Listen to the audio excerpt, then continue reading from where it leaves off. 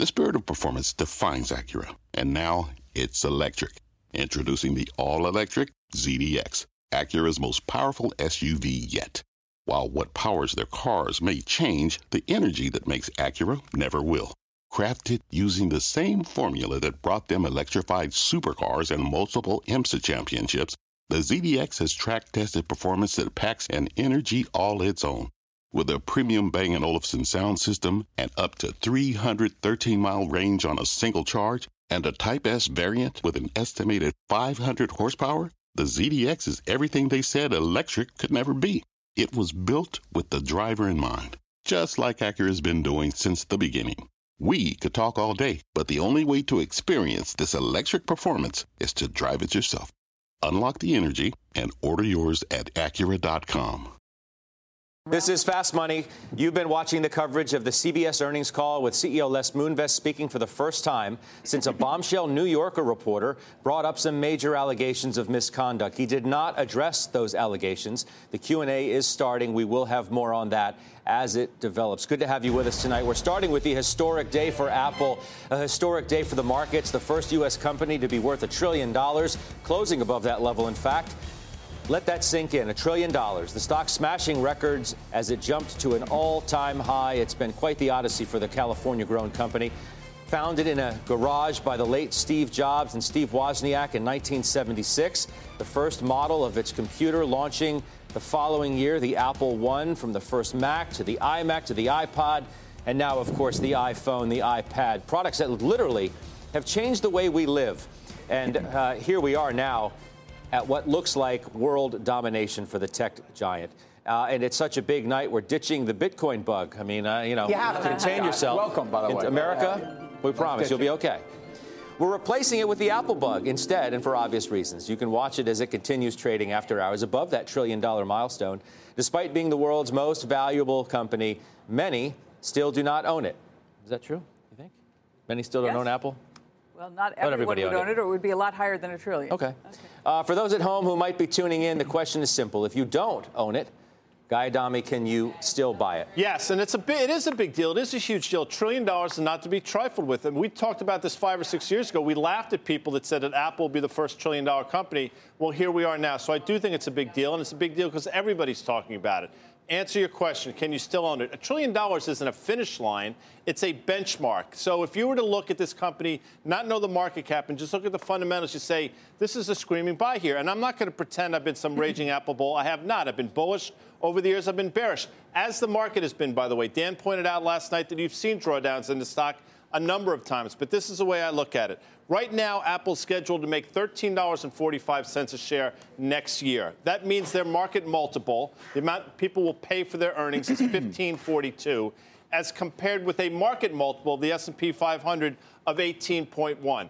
I would submit, as they continue to move their product mix more of a services where they have a recurring revenue stream and a growing revenue stream, maybe they should get a market multiple. If that's the case, you're talking about a stock that's somewhere around $245. Forget about the fact that the earnings number could actually grow, and the market might actually reward them with a higher multiple. So to answer your original question, yes, it's a big deal, and yes, I still think you can buy the stock. Yeah, I mean, listen, there has been multiple expansion. There's the stock we were talking about at 11 times a couple years ago, and I think a lot of that has come to the realization that this is going to be the services is going to be a $50 billion business. It's got higher margins than a lot of their hardware business. I'll just make one point, talk about buying it here at an all-time high after it just broke out of a big range in a straight line. I think it's important to remember that there's three $800 billion market cap stocks that just made new highs after their earnings. It's Microsoft, it's Alphabet, and it's Microsoft. All of them pulled back after that breakout here. So I don't think you have to run out and buy this stock here. It was in a very nice long base for most of this year.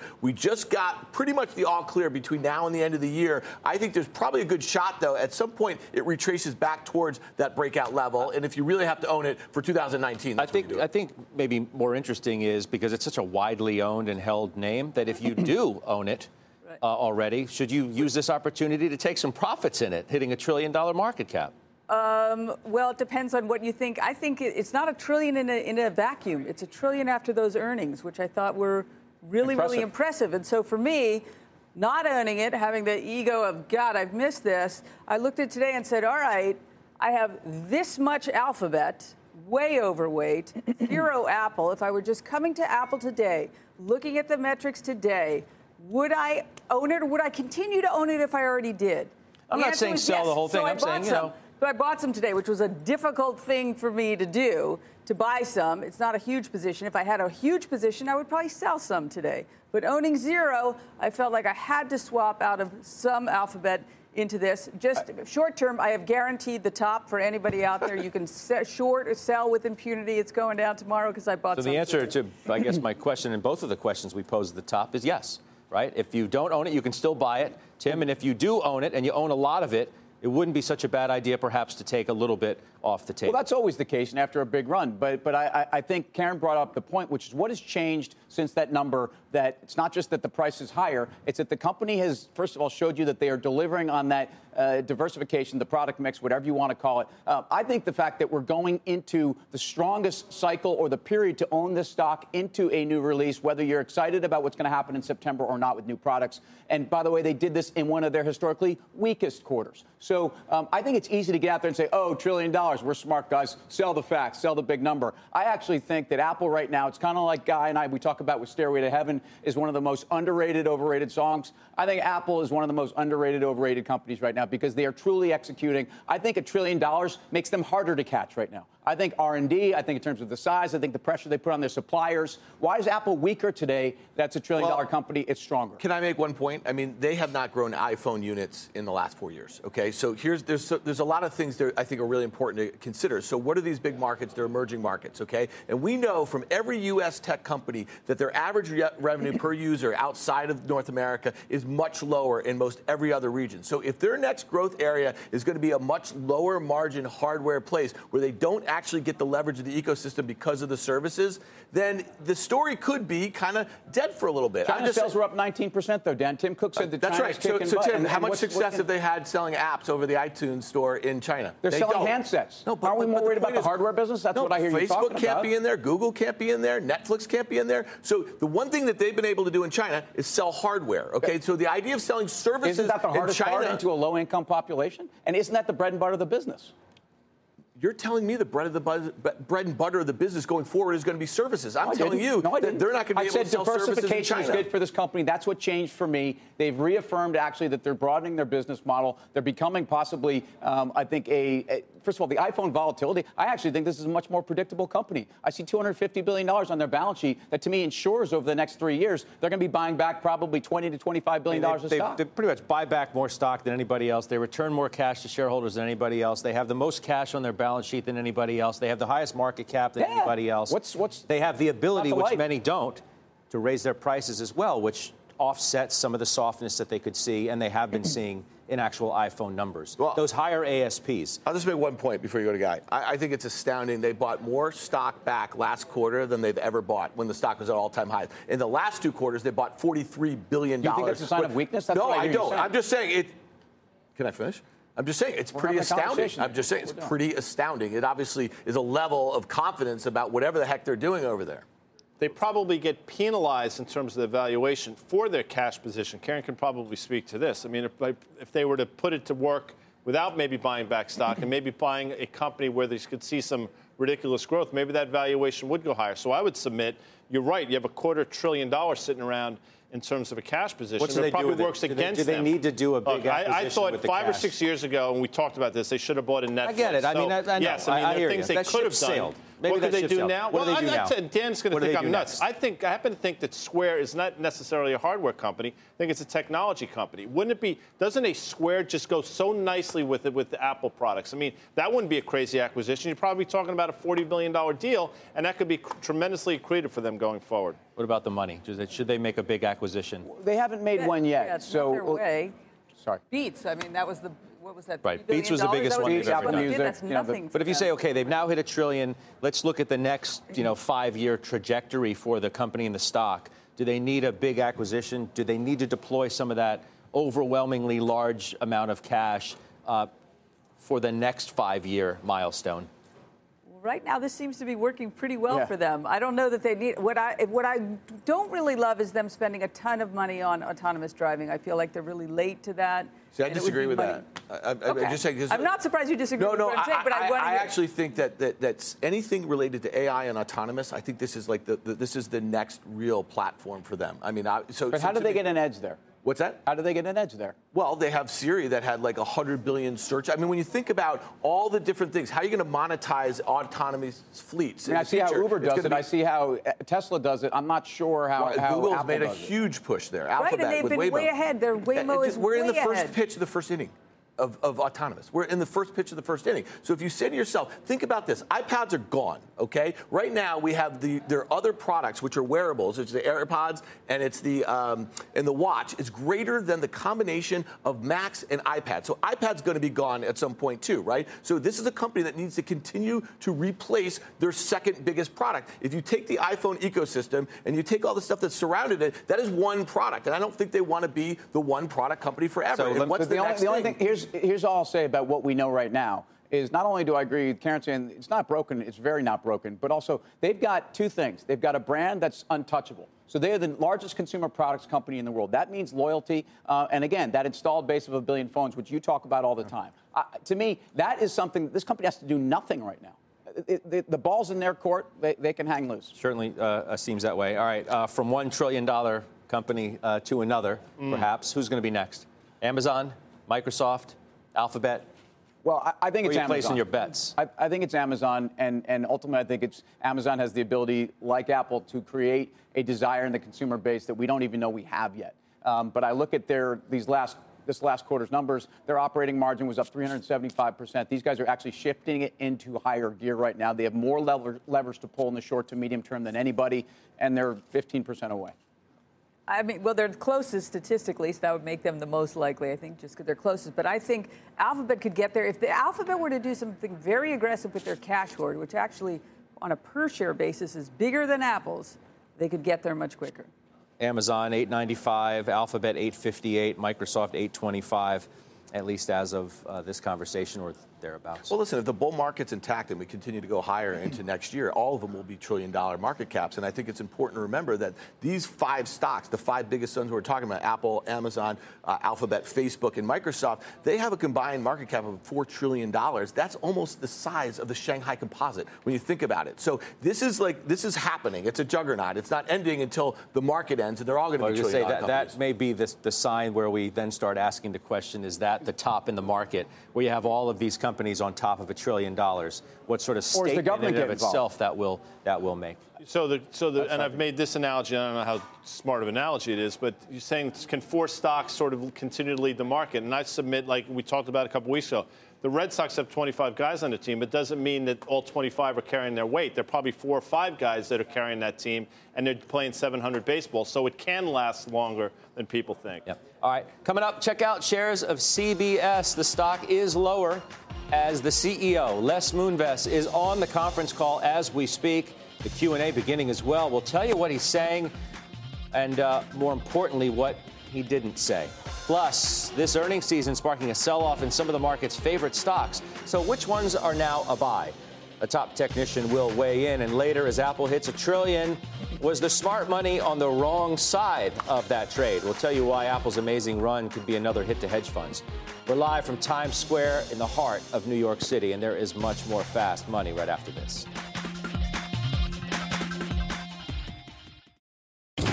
Electricity, a big idea that's inspired countless new ones. From powering the light bulb to virtually powering our entire lives. 30 years ago, State Street launched the Spider S&P 500 ETF, SPY. A big idea that inspired the world to invest differently, and still does. What can you do with SPY? Before investing, consider the fund's investment objectives, risks, charges, and expenses. Visit ssga.com for a prospectus containing this and other information. Read it carefully before investing. SPY is subject to risks similar to those of stocks. All ETFs are subject to risk, including possible loss of principal. Alps Distributors, Inc. Distributor.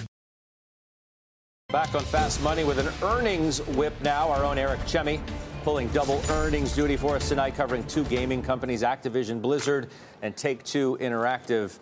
He took maybe a break from playing Fortnite to do this report as well. Eric? I'm impressed with this double box. I'm I've never seen something like that before, so that's blowing my mind here. No, I don't play Fortnite because I'm afraid it's going to addict me like all these NBA and NFL players that you can't even draft because they might get addicted. But anyway, Activision, Take-Two earnings both out. Reversal of fortunes for both companies from their year-to-date performance. Take-Two had been unchanged all year, but now up about 10% after the bell. Activision down 1% after the bell after having a good 14% run this year. Both companies talking about esports early in their conference calls. That's a big growth area for both companies. Take-Two seeing strength from their NBA 2K product. Remember, the first ever NBA 2K League just started a few weeks ago. Take-Two CEO Strauss Zelnick said that NBA 2K18 is the company's highest-selling sports title ever. Meanwhile, Activision pointing to its Overwatch League, which just had its finals a few days ago over at the Barclays Center. It's set up like a traditional sports league with city-based teams. There's even a bunch of major pro sports team owners involved owning some of these teams. And here's what Activision CEO Bobby Kotick said on the Activision call. As the mainstream popularity of esports continues to grow, we're well positioned to leverage the success of our Overwatch League model to develop new esports opportunities in the future. So that's the story from Activision and Take-Two. Of course, Fortnite is their big competitor, so we got to watch to see if that's going to affect their long-term fortunes down the road. Back to you guys. That's exactly why I brought it up. I know they're thinking about it and probably talking about it on their respective calls as well. I've got to believe that analysts, Eric, are asking them that very question. You heard anything about that? Haven't heard anything about it yet. The calls are still going on. They'll still go on for, I think until 5:30. So it's still in play. They might have said it while we were talking just now, but that's still definitely happening. Esports definitely big. Eric, thank you very much. What, 11,000 people at the Barclays Center? And I was you there, guys Scott. You guys covered it on the show. 11,001. Look, Activision with Overwatch, to me, as a franchise, is going to get bigger and bigger. The problem here is that the second quarter Call of Duty was what knocked it out of the park, and the third quarter guide, at least for now, is weaker. It's a stock that actually is traded from 80 down to, the 60s. Ultimately, let's put it this way. I think at around $62, $63, you've got a base on the stock, which is about 25% off the top. I'm not sure you need to jump into this thing tomorrow, but there's 4 or 5 guys that are carving out this space, and I think Activision is one of the long-term players, and I think Overwatch, which is getting cities involved in the passion of sports fans, like guys going to love the New York, Overwatch team, even if they lost in this year's finals. That it's an exciting time. How worrisome, in all seriousness, is the Fortnite craze when you're talking about these kind of stocks and maybe taking away from some of the other titles so that last people week, are playing? When EA reported, the stock got taken down 5-6% the day after, and it went down, I think, in total, peak to trough from an all-time high, about 10%. These two stocks that we're talking about followed suit. They were down in sympathy. So it's interesting to see one of them back up to those levels. And the issue specifically was related to Fortnite. It was live gaming, and it was mobile gaming, and they saw a hit from it. And I think the issue right now is I think it's interesting that they're talking about esports so soon in the call. They don't really want to talk about the competition of Fortnite right now. That's the thing that really put EA in the box last week. Yeah, all right. Check out where we stand with CBS. As we said, CEO Les Moonves on the call right now with analysts making public comments for the very first time since the bombshell report from Ronan Farrow. We'll tell you what he's saying, what he didn't say, perhaps more importantly. In the meantime, here's what else is coming up on Fast. It's a good time for the great taste of McDonald's. Actually, it's not, because shares of McDonald's and a number of other burger stocks have been in the dumps. And one trader made a big bet that it could go even lower. We'll explain. Plus, as Apple passes $1 trillion, you won't believe the number of hedge funds that missed the move. We're naming names when Fast Money returns. Spectrum One is a big deal. You get Spectrum Internet with the most reliable internet speeds, free advanced Wi-Fi for enhanced security and privacy, and a free Spectrum Mobile Unlimited line with nationwide 5G included, all while saving big. For the big speed, big reliability, and big savings you want, get Spectrum One. Just $49.99 a month for 12 months. Visit spectrum.com/big deal for full details. Offer subject to change. Valid for qualified residential customers only. Service not available in all areas. Restrictions apply. CNBC has quick and easy to understand business news updates at the open, midday, and close every weekday. Markets, money, and more from Wall Street to Main Street. I'm CNBC's Jessica Ettinger. Follow and listen to CNBC Business News Updates wherever you get your podcasts. Back to Fast Money. CBS shares lower after hours. The conference call concluding just moments ago with CEO Les Moonves speaking but not addressing any of the recent allegations. Julia Boorstin will not only tell us what Mr. Moonves said, but also the one big thing, Julia, he didn't address. Well, he certainly did not address anything about the allegations of sexual misconduct or the pending litigation with Sherry Redstone's National Amusements. Those, of course, are the two issues hanging over CBS stock. Instead, Moonves gave a 15-minute monologue about the company's growth. The only comment about the allegations or as well as the pending litigation came from CBS's EVP of Corporate Finance and Investor Relations, Adam Townsend. Take a listen. In light of pending litigation and other matters, and on the advice of counsel, the scope of today's call and any questions will be limited to the quarterly results of the company. Abiding that restriction by Townsend, no analyst asked any questions about those issues, instead focusing on the company's better-than-expected growth of its streaming services, CBS All Access and Showtime OTT. The company saying it will hit 8 million subscribers a year early and now targets 16 million subscribers by the year 2022. As you can see, our strategy is clearly working. Our base advertising business is strong, and we continue to grow new revenue streams from all the ways we're licensing and distributing our ever-increasing portfolio of premium content. Key to this success is the expansion of our direct-to-consumer services across entertainment, news, and sports programming, and internationally as well.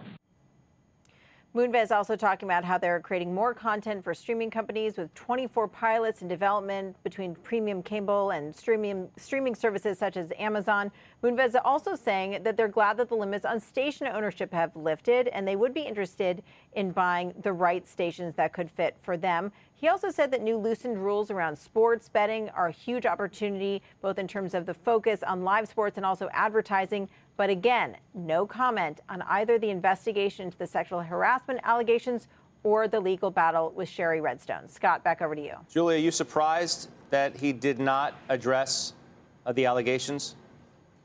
I think he's following the advice of his attorney. I can only imagine that this is a legal decision not to say anything. I think I expected him to say something simply because his comment to the New Yorker in response to the allegations and in the article they published, his response to the New Yorker was so thorough. It was so long. I mean, it was a full paragraph response. It wasn't a no comment. It was actually a lengthy response. So I would have expected a little bit more here, but I would suspect that this would be a legal decision not to say anything. Yeah, that's why I asked. Julia, thanks so much. Julia Boorstin out in L.A. You, Karen, own a bit of the stock? I do own a little bit of the stock. I mean, it's kind of interesting to me. Well, you can't ask any questions about the one thing that you want to ask about, but everything else is okay. That I don't know. I'm surprised that one analyst at least didn't try to sneak through the gate. Just give it a go. Why not? Maybe they, pre-approved all of the questions. I don't know. I'm just very surprised they did it this way. To make a big deal. Oh, he's going to be on the call. Oh, but he's not going to say one single thing that you want to hear. Yeah. Well, the allegations against Mr. Moonves have led to one key question. Is the CBS board complicit in the Moonves scandal? In a column for the New York Times earlier this week, Jim Stewart laid out the murky waters surrounding the board, how much they might have actually known about the allegations. Many questions remaining unanswered tonight as Ronan Farrow, who originally broke the story, reportedly gearing up to do yet another piece on Moonves. Jim Stewart here, thankfully with us now. Jim, good to see you. Nice to see you. So give me your initial reaction to not addressing this at all this evening on the call. Well, I think it's tricky because, as she said, he did address it to the New Yorker. And I would have thought that at the very least he would have made some sort of reiteration of that sort of statement. And I think it's particularly significant that in the New Yorker comment, he didn't just deny everything. He did apologize and say, he was sorry if he had made advances that made some women uncomfortable. I read that. I said, whoa, who approved that statement? That's an admission that something went on here. And I think that's going to be, that's a serious issue for CBS as they go forward. And also, as I pointed out, it's a very serious issue for the board. If that's the case, are you surprised that he wasn't suspended pending the investigation? Yes, I was initially surprised. I thought, look how Disney has handled similar allegations, even with some fairly senior people. They immediately go on leave. Now, that's not to say they're guilty. That's not saying we're prejudging this. We're not firing anyone. But under the circumstances, it's best for all concerned if you step aside Now, here we have a different situation. He is the CEO. In contrast to people like Harvey Weinstein, he is much loved by the advertising community up until now, by investors, by many employees. And I think a big question for the board, and they must have talked about this on Monday, is if he did step aside, who are they going to put in the interim? Because he's not the only one who's under a cloud. The board said we're going to be investigating the whole culture of this company. We're going to be looking at other executives in the company to see if they knew, did they not do anything, are there other examples of this? They don't want to put someone in as the interim and then have to take them out in another month or two. What do you think the board knew, and when did they know it? Sort of question. Well, there are some sprinklings out there today that maybe some members of the board had heard some allegations about Moonves. Oh, I know that they had heard the allegations, and I reported in my column that Sherry Redstone asked Moonves point blank if there was any truth to the rumors, and supposedly he said there wasn't. Now, I don't know exactly what was asked and answered, but it's a serious issue. I mean, they may be at odds, but the chief executive of a major company cannot dissemble or be less than candid when they get important questions from the board. And again, we know these articles have been in the works for months. The New York Times was calling them in December. The Wall Street Journal was calling them. Ronan has been working on this article for months. In February, March, they were sure that the New Yorker was about to drop the bombshell. These are people inside CBS. At this point, clearly, first of all, directors heard the rumors, but I would feel it's the obligation of executive CBS to warn the directors that a bombshell may be landing. I know CBS has acknowledged that the New Yorker contacted them a week before. Ronan has said it was even longer than that. But let's say it was a week. That was a week when they could have prepared for this bombshell. They were caught completely flat-footed. They didn't even have a law firm on deck to take on the internal administration. And, as I reported, they told some directors, but not all, that the New Yorker story was about to come. And even if you don't like some of the directors, I don't understand how you can get away with telling some people material information and withholding it from other voting members of the board. Do you think Moonves survives this? And what is left of CBS on either side of that equation? Well, those are big questions. Obviously, I don't have a crystal ball, but my own view at this point is it's going to be very tough for him to survive.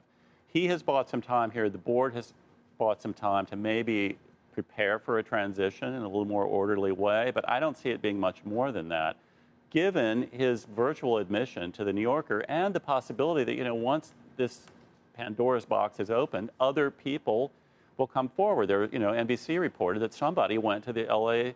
District Attorney's office and they didn't pursue it, but only because the statute of limitations had run, not because they didn't believe it had happened.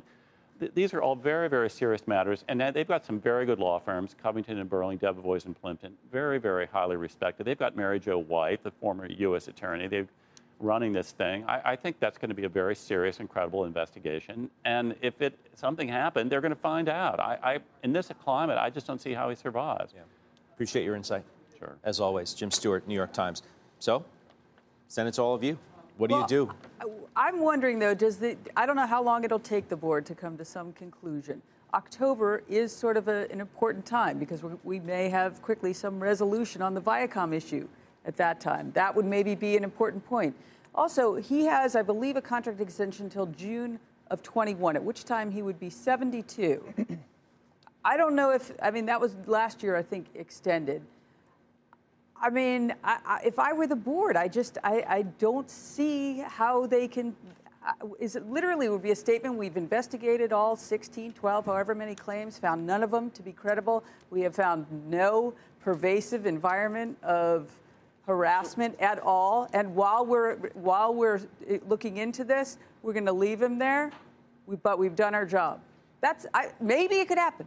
The other thing, Tim, to consider is sort of as all of this comes to a head in the fall of the trial, and who knows where this particular investigation is going to go. As Larry Haverty said in the wrap-up of the last hour, that's the prime time, so to speak, for a lot of these networks, especially like CBS, the fall season rolling out. Moonves himself on the call talking about not having to program against the Olympics in the coming year, having the Super Bowl. The sky is blue for this company moving forward. This brings potential storm clouds at arguably the worst possible time. They do, but I think this company is prepared, and I think their networks are as streamlined as any. I think this is part of the core. The reason why you own the stock as an investor is for Showtime, and that these networks are probably as well positioned as any. I think at 13 times the stock's taken on a fair amount of hits and actually looks relatively cheap, certainly cheap to the sector. And when you consider the quality of these assets, I think it's going to be murky and smoky for the next couple months. But I think if investors hang in there, whether you get Viacom, whether he stays or goes, and Les has clearly been an asset for this stock, but there's still a great asset base. Okay, for all the latest headlines and expert analysis on the CBS saga, head to CNBC.com. Throughout the hour. You'll see right there the very latest on what's going on there. Still ahead, it's been an earnings season of pain for a number of once high-flying stocks, but top technician Chris Verone says there's 3 names you should buy on the dip. He'll tell us what they are when Fast Money returns.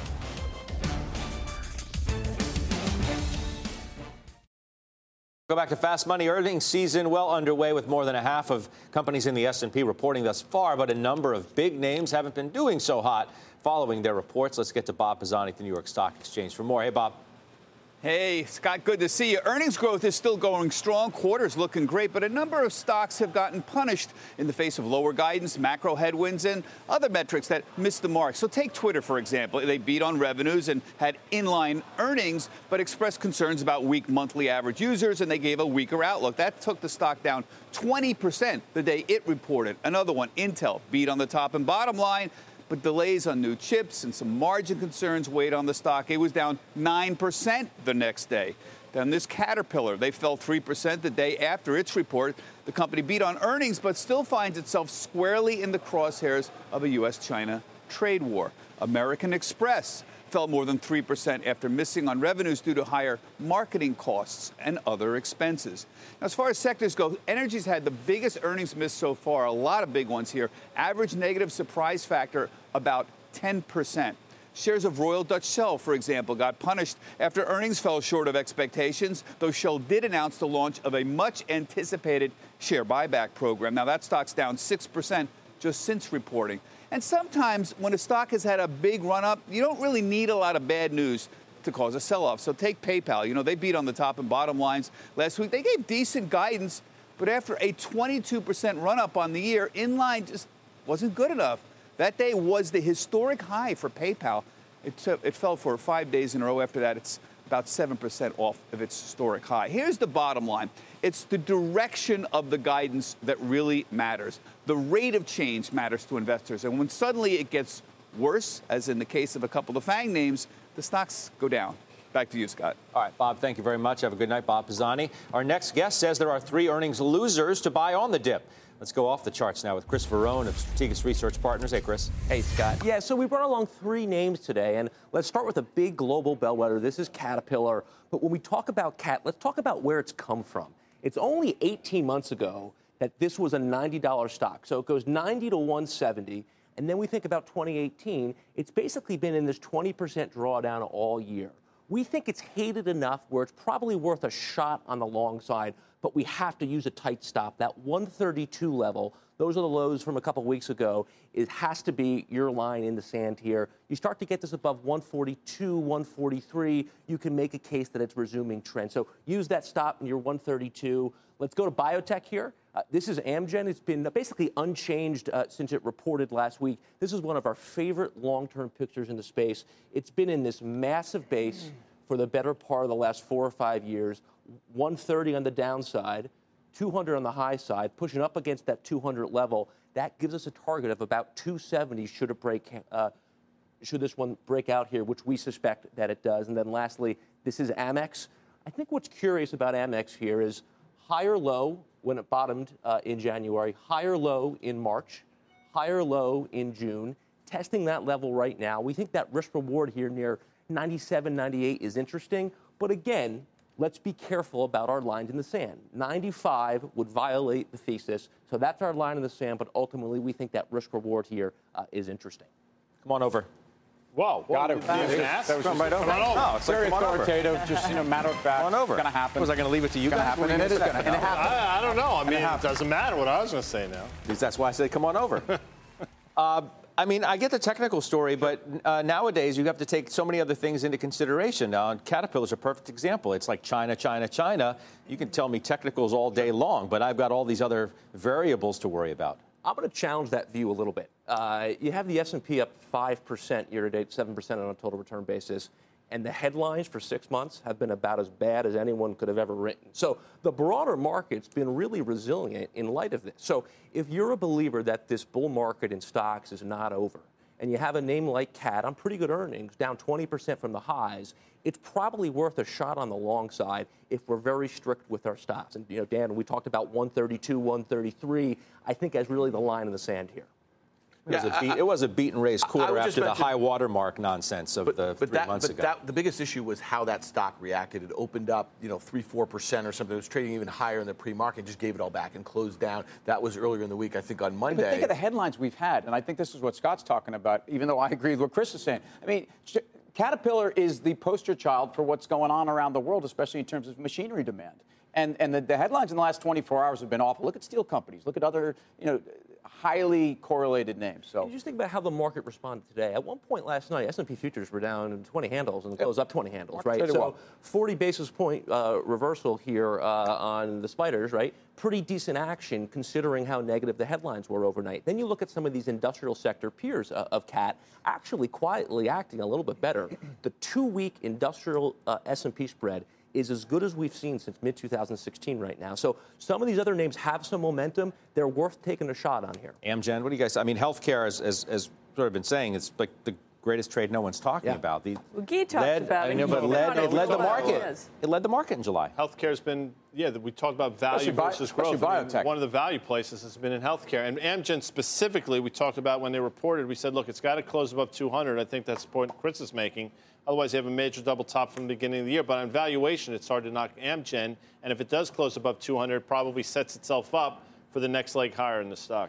What was important about Amgen's numbers is, like a lot of these biotech companies, that you worry about their product pipeline and what's fallen offline. They've got migraine coming to the top line. Repatha's getting better. I think the stock's very cheap. It's got a great balance sheet. I agree with Chris. And guys, this is not the only one. Look at Lilly, look at Pfizer, look at Medtronic. There's a whole bunch of them acting a lot better here. I think. No, that's why we bring it up. Many of them are up double digits over the last month, and that's why the sector itself has done well. What about Amex? Anybody buying Amex today? Would they? I just want to make one point. There was another stock, PayPal, that Bob Pisani talked about. I think the way that those two stocks reacted to kind of disappointing quarters was PayPal kind of... and Amex? Yeah, they were just down a little bit. What I'm saying is they didn't get killed, and I don't know why those were in there. So I actually think they show some resilience, and there's some things going on fundamentally there that are pretty constructive, and the fact that the stocks didn't get killed, I think, is kind of bullish. Yeah, and they've tried to sell this stock all year, and every time it keeps coming right back. So I think that 95 area, good level on Amex. Chris, good stuff. Thanks so much. Thank you. All right, Chris Throne. Coming up, Shake Shack. Sinking in the after hours. The company conference call underway as we speak. We'll tell you one thing you need to know about the quarter that has all of Wall Street talking tonight. Plus, hedge funds getting left out in the cold this earnings season after piling into Facebook and out of Apple, which, of course, has been on fire. We'll tell you who got hit the hardest. More Fast is coming up.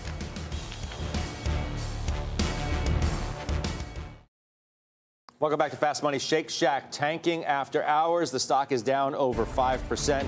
Meg Terrell's got the latest analyst reactions. Meg. Hey, Scott. Well, it was a big beat on both the top and the bottom lines for Shake Shack, and comparable store sales growth appeared to be essentially in line with the 1.1% the street was looking for. The company also reiterated its full-year guidance. But considering the stock's huge run, up more than 90% in the last year, expectations were extremely high going into the results. Cowen, in a preview note, writing, quote, "Our historical analysis suggests in order for Shack's premium multiple to expand, second quarter comps needed to beat, while updated 2018 guidance requires an implied raise for the second half of 2018 versus the 0.5% consensus." And reacting to the results, Wedbush noting that Shake Shack didn't get there, saying, quote, "We really needed to see a 2% plus type of a comp for the shares to move up from here.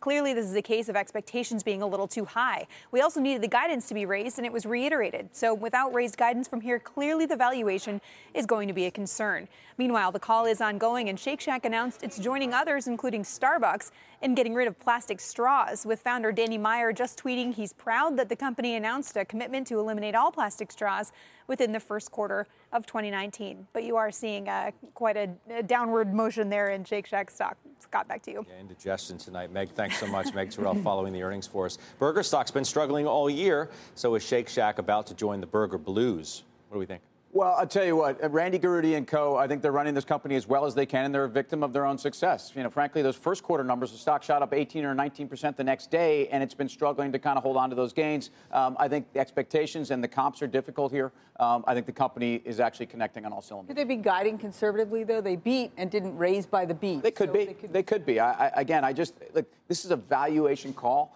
and if you look at fast food, those valuations are all over the map, and people can make arguments all the way in. Shake Shack's at the top of the heap, though. See their operating margins? Operating margins came in a little over 11%. The Street was looking for 8.5%. In terms of the guidance, clearly Josh Brown called Randy up and said he will not be dining at Shake Shack in the second half of the year, which is the reason why they didn't guide. I know Josh is watching now, but I don't think valuation is all that ridiculous, even with that conservative guidance. As a shareholder, I did. I saw the video. Did we show the video? Well, they always show the video. They probably show it now. Did you wear a hairnet? No, I don't wear it at the restaurant. Just at home? Just at home. We don't have the video, Scott. There's not a single ounce of that dude that's moving over there. It's too bad, because it's Sorry, Josh. Great stuff. No, you take it as a compliment. Don't worry. I know. I'm kidding. I love Josh. Options traders sure aren't loving one burger named McDonald's. So break it down for us, Dan. Yeah, this one was just today's action was really interesting. And it's just for today into tomorrow. Put volume was almost 2 times that of calls today in McDonald's. And the most active strike were 5,500 of the August 3rd. Tomorrow expiration, 155 puts trading at about 60 cents. When you see this sort of price action on such a short-term basis, especially when it's new open interest, it could obviously be some protection, but it's more likely a trader playing for a breakdown or traders. I have 2 charts here which kind of illustrate why one might be looking at that 155 strike level. That is the 1-year chart. You can see it's bounced off there numerous occasions, maybe playing for a move below there. And then on the 5-year basis, this one's kind of interesting to look at that uptrend line. You see some good room to the downside if you get through that 155 level, but buying 1-day puts to play for that sort of move is probably not a great use of premium. All right, for more options action, check out the full show tomorrow, 5:30 p.m. Eastern. Still ahead, Wall Street celebrating Apple today, crossing the $1 trillion milestone for the first time ever. But did the smart money miss the party? We'll explain. Plus, let's get a sneak peek into the Mad Money studio. Our Kramer cam. Tonight, Jim sits down with the CEO of Clorox after the stock cleaned house today. That's at the top of the hour. See what you did there. I didn't write it. Just read it. See what you did there. We're live at the NASDAQ in Times Square. More Fast Money after the break. We are back on Fast Money tonight as Apple soars to new highs and most of Wall Street has been celebrating, except for the hedge fund world. Our Leslie Picker joins us now on set with those details. Hey, Les, good to see you. It always seems to happen this way, Scott. Firms like Appaloosa, Coatue, and more sold about 29 million shares of Apple in the first quarter. That's according to Symmetric.io, which analyzes trading trends and filings from about 1,000 hedge funds in its database. We'll find out in a few weeks if any of these guys bought shares in the second quarter when those disclosures are due. But just to put things into perspective, Apple's market valuation, of course, reached $1 trillion today. The size of the entire hedge fund industry, which invests in not just equities, but fixed income, commodities, et cetera, is just $2 trillion more. So it's no secret that Apple and other FANGs have been increasingly responsible for the market's gains over the last few years. But for hedge funds looking to outperform the S&P, that creates kind of a conundrum. Too much exposure to companies like Apple can cause a fund to be overly correlated to the market.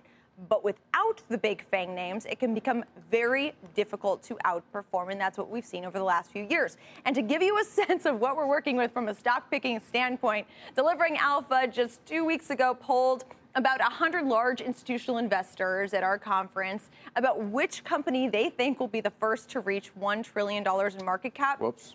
Nearly 70% chose Amazon, not Apple. The one firm that's continued adding to Apple, though, Warren Buffett's Berkshire Hathaway. His firm made about $3 billion on the position between yesterday and today. 2 days. You did mention some of the funds that, clearly made a good amount of money in Apple and some of these other FANG stocks, Appaloosa, for example. Mm-hmm. Not everybody missed the party. No, sometimes you just want to take your gains. Yeah. The hedge fund firm. I know, I'm just Apple. Sorry. It's obvious. not funny either. So you're saying it wasn't Applepalooza for Appalooza? No, I'm still waiting for the joke. Okay. Sometimes that happens. I just want to make one point about this data, Sometimes though. they're just not that funny. Well, I thought you were going to get there. I was like waiting. But this data is really interesting because these are what's going on here? These are hedge fund firms that have actually been long the stock for massive periods of time. And this is one of the savviest hedge fund investors I know right here, Karen Feinerman. When the stock was in the hole down in February, you bought stock. And then when it went back up to its prior highs, you sold it. So if someone's looking at your reporting, it's not there, but you made money on it, right? So, I mean, I just think that putting too much emphasis on what is reported 45 days after the quarter doesn't make a whole heck of a lot of sense. In my opinion, I thank you for doing it, but I think the other point to be made is these are very crowded trades, and Facebook maybe as crowded as any of them. And I think when you have the opposite story there. So these guys have to stick in these benchmarks. They don't want to be missing the stocks that are outperforming. Meanwhile, a lot of these guys are probably in the wrong names, and I think that's what we're seeing. Well, present company excluded. I mean, I think hedge funds fashion themselves to be sort of the intelligentsia, and the intelligentsia tries to figure out ways to sell the market and be the contra voice. And I think sometimes we make it far too complicated than it needs to be, and I think that's true with the hedge funds. Everybody's looking for this next downdraft, myself included, and it's just not happening, which I think is hurting performance. We were talking about this earlier in the green room about, do you want to be paying your manager $2.20 to own Facebook, Apple, Google? I mean, or do they have to try to find some other way to do it? Not to own it, but some other way to deliver return. Let me tell you something. If I had a hedge fund manager that I was investing with and they were in Apple and Facebook and Google, I'd be happy to pay them $2.20 because the returns would be fantastic relative to some of the others who maybe have missed it, where you're paying the fees, not getting your money's worth. It also was a point why the big, massive hedge funds have trouble and why smaller funds tend to outperform empirically, because they can be more nimble, they can be in smaller names, they don't have to change the benchmarks, and ultimately that's very positive, I think, when you look at smaller managers. Well, when you look at performance, at least over the last few years, hedge fund managers en masse have been underperforming, but those that focus on technology specifically have actually been outperforming the other strategies. So they've attracted a lot more capital. Now the question becomes, how hedged are they in these names and other tech names so that when the downturn, and it eventually will come, the reckoning will come, how protected will they be? How protected will your capital be that it will make sense to pay that $2.20? Right. Leslie, thank you as always. Leslie Picker, final trades are up next.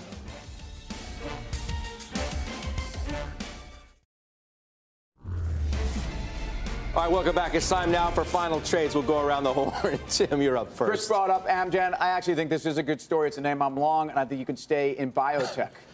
Karen. Yes, with the volatility index all the way back down to where it is now, I think it's time to buy some cheap protection, S&P puts. Danny Boy. Yeah, I like Chris's Amgen call. I don't like his cat call. I think he's selling. All right.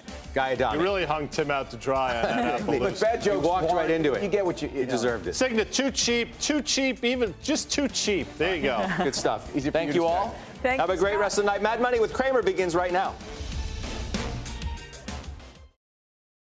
Spectrum One is a big deal. You get Spectrum Internet with the most reliable internet speeds, free advanced Wi-Fi for enhanced security and privacy, and a free Spectrum Mobile Unlimited line with nationwide 5G included, all while saving big. For the big speed, big reliability, and big savings you want, get Spectrum One. Just $49.99 a month for 12 months. Visit spectrum.com/big deal for full details. Offer subject to change. Valid for qualified residential customers only. Service not available in all areas. Restrictions apply.